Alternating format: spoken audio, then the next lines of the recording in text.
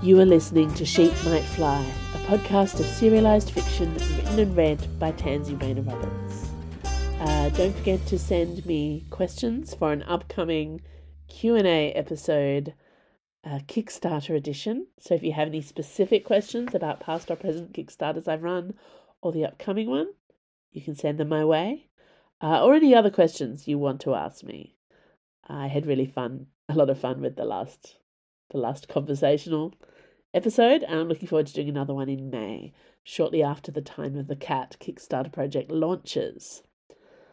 Okay, our current serial is Of Knives and Night Blooms. Chapter 7, At the Nightlock. "So," said Valeria in a low, teasing drawl, "your escape plan came to naught then." "Fuck you," said Icaros. "Enjoy your bath?" "Swimmingly."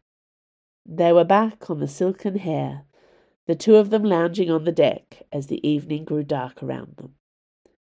A few hours south of the Hanging Market, the crew had brought the Silken Hare into anchor at the Nightlock, along with a line of other riverboats. They'd made good time, considering the delays. Night sailing was rare, as the wild magics of the river were particularly feisty at night, and it was unusual to find a crew willing to overlook their superstitions. Calix, of course, had bent the crew of the Silken Hare to her will, but she would have needed a crew twice the size to justify sailing through all the shifts. In any case, if you did not make it past the Nightlock by sunset, there was no shifting until dawn the next day, when each boat would take turns, being dropped, or lifted if travelling north, to the next level of the river.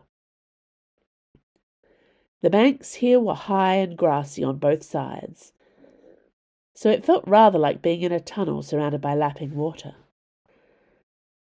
Icaros and the others could quite easily step from the deck of the Silken Hare up onto a concrete walkway, and from there, freedom.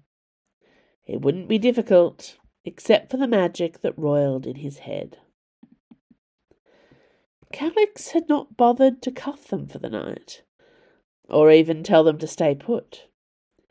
Clearly Icaros's failed attempt to use the sanctuary of the shrine against his new mistress had left her more confident in her control, sadly not overconfident.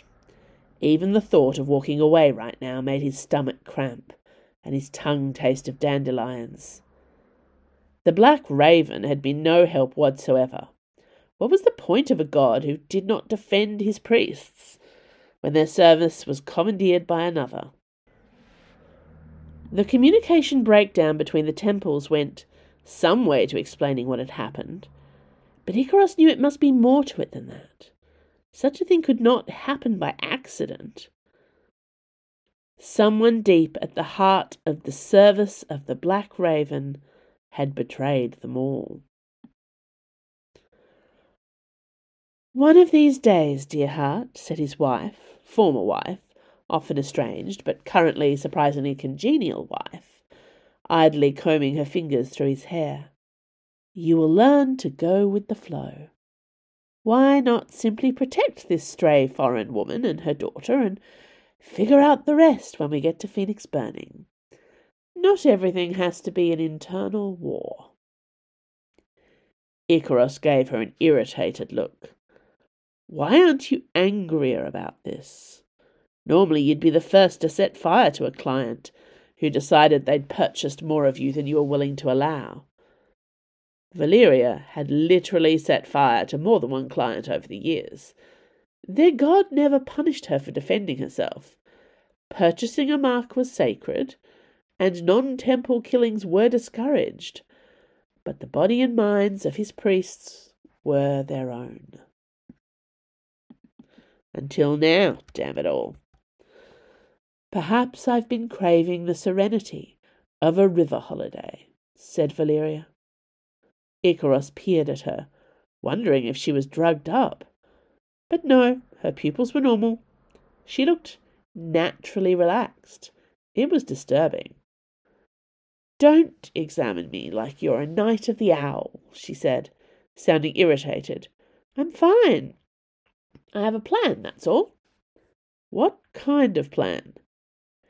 "To go along with everything our dear Mistress Calix wants of us, until she releases us from her service at Phoenix Burning," said Valeria happily. He eyed her sceptically. "And then?" "And then," she said in the soft tones of someone greatly looking forward to a treat, "the second she drops her compulsion, I'm going to murder the bitch before the rest of you get near her."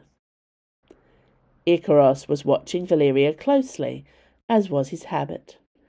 She was generally the most compelling and dangerous person in the vicinity, so he saw the moment that pain overwhelmed her, the second she declared her true intentions for Calix. Her face twisted in a silent gasp. Something bright and blue emerged from her tear ducts, streaming wetly down her cheeks. Forget-me-not buds. Clearly painful.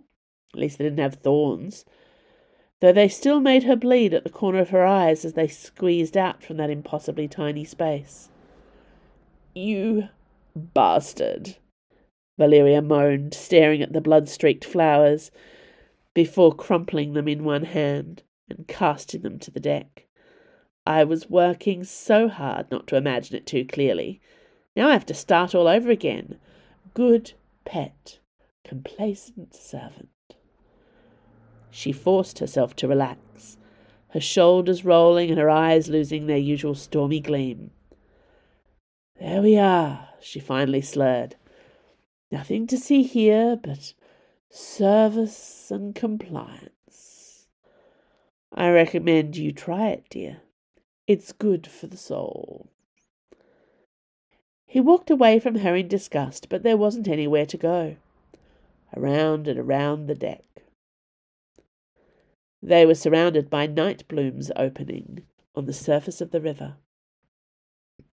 The flowers drew in clusters around each boat in the loch, like a halo of bruises. Their complex petals were a dark, dusky purple and black.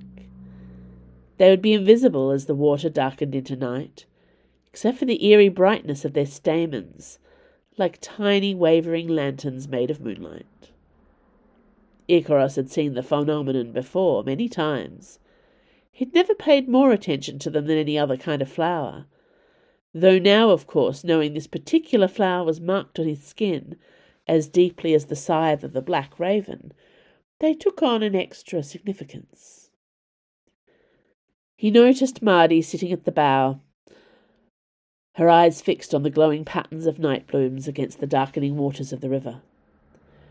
Before Icaros could approach her, he smelled that familiar floral perfume and drew back moments before Calix drifted across the deck to stand beside Mardy. He intended to eavesdrop, but Mardy barely spoke a few words before Calix was whirling around, disappearing into her cabin, face grim. "What did you say to her?" Icaros asked, joining Mardy at the bow. There were no flowers bleeding from her eyes or ears, so whatever she'd said to offend their mistress, it did not trigger a poor reaction from the spell that bound them. "I asked about her taste in poetry." "Seems fake." She turned to him, her eyes laughing, his breath caught for a moment, unused to seeing Mardy happy after her year of misery. "Why don't you ask her yourself?" she suggested. "Perhaps I will." Right now, shoulder brushing comfortably against hers, he did not particularly wish to move. "How long to Phoenix Burning?" 6 days if we stay on schedule." Icaros sighed heavily. "Could be worse, I suppose." The ship was sleeping. Dio remained awake. It was Icaros who had determined that each of the 4 of them would keep a watch on the ship. In fact, he intended for the night shift to be divided between himself, Mardy, and Valeria, but Dio pushed himself forward to be included. "I suppose you've been training to be a gladius," said Icaros grudgingly. You must retain some useful skills. It's watching a river, Dio shot back. It's not complex. For that, Icaros had given him the graveyard shift, right in the middle of the long night. Dio did not like to examine too closely the warm glow it gave him, to be allowed even this small amount of trust. He half expected Icaros to be haunting the shadows like a beady-eyed crow to check on his work, but no. In fact, when Icaros had come in to wake him, he took Dio's place on the bed in the Death Priest's cabin and fell asleep beside Valeria almost instantly. Dio had stared for a few moments at the three of them side by side. He thought it strange enough that Marty and Valeria did not seem bothered to share a bed with him, a stranger. But somehow it was Icaros's trust that felt more hard-won. It required trust, surely, for all of them to be willing to fall asleep in each other's presence. In any case, Dio could not linger to stare at the sleeping assassins for long. Not if he was going to do the job they expected of him. So, 2 hours on deck, with nothing to see but the occasional lantern from the watchman patrolling the nightlock. Nothing to hear but the snoring of sailors on deck and the lapping of water against solid objects. Shortly before it was time to wake Marty for her turn, marvellous how Icaros's distribution of shifts gave Dio the job of waking a pregnant woman, he spotted a figure dart along the top of the cabins. Lightly, Dio ran along the deck and climbed the side of the cabin that Calix shared with Nimue. He saw him again, a man with long dark hair caught in a braid. The man wore black, though his skin shone out bright in the moonlight, like he'd been carved out of marble. He crouched on top of the other cabin, the one containing the priests of the Black Raven. The intruder did not seem especially bothered about having been seen. On the contrary, he smiled at Dio's approach and placed one finger to his lips. "Are you the bow?" Dio hissed. Who else was it likely to be? "You can't free them, not yet."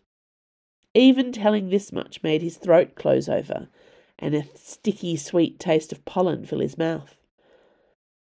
"Are you here to kill Calix?" If this was the bow, then he had likely received the same order to assassinate the petal of the Imperium. Unlike Icaros, Marty, and Valeria, there was no compulsion to stop this man making his kill. There was something otherworldly about this man. He didn't have the same rough edges as the priests of death. No scars, no calluses on his soft fingers, no weapons come to that. He was lovely, perhaps the most beautiful person Dio had seen in his life. This was a week that had brought him into the orbit of Icaros, Valeria, and Marty.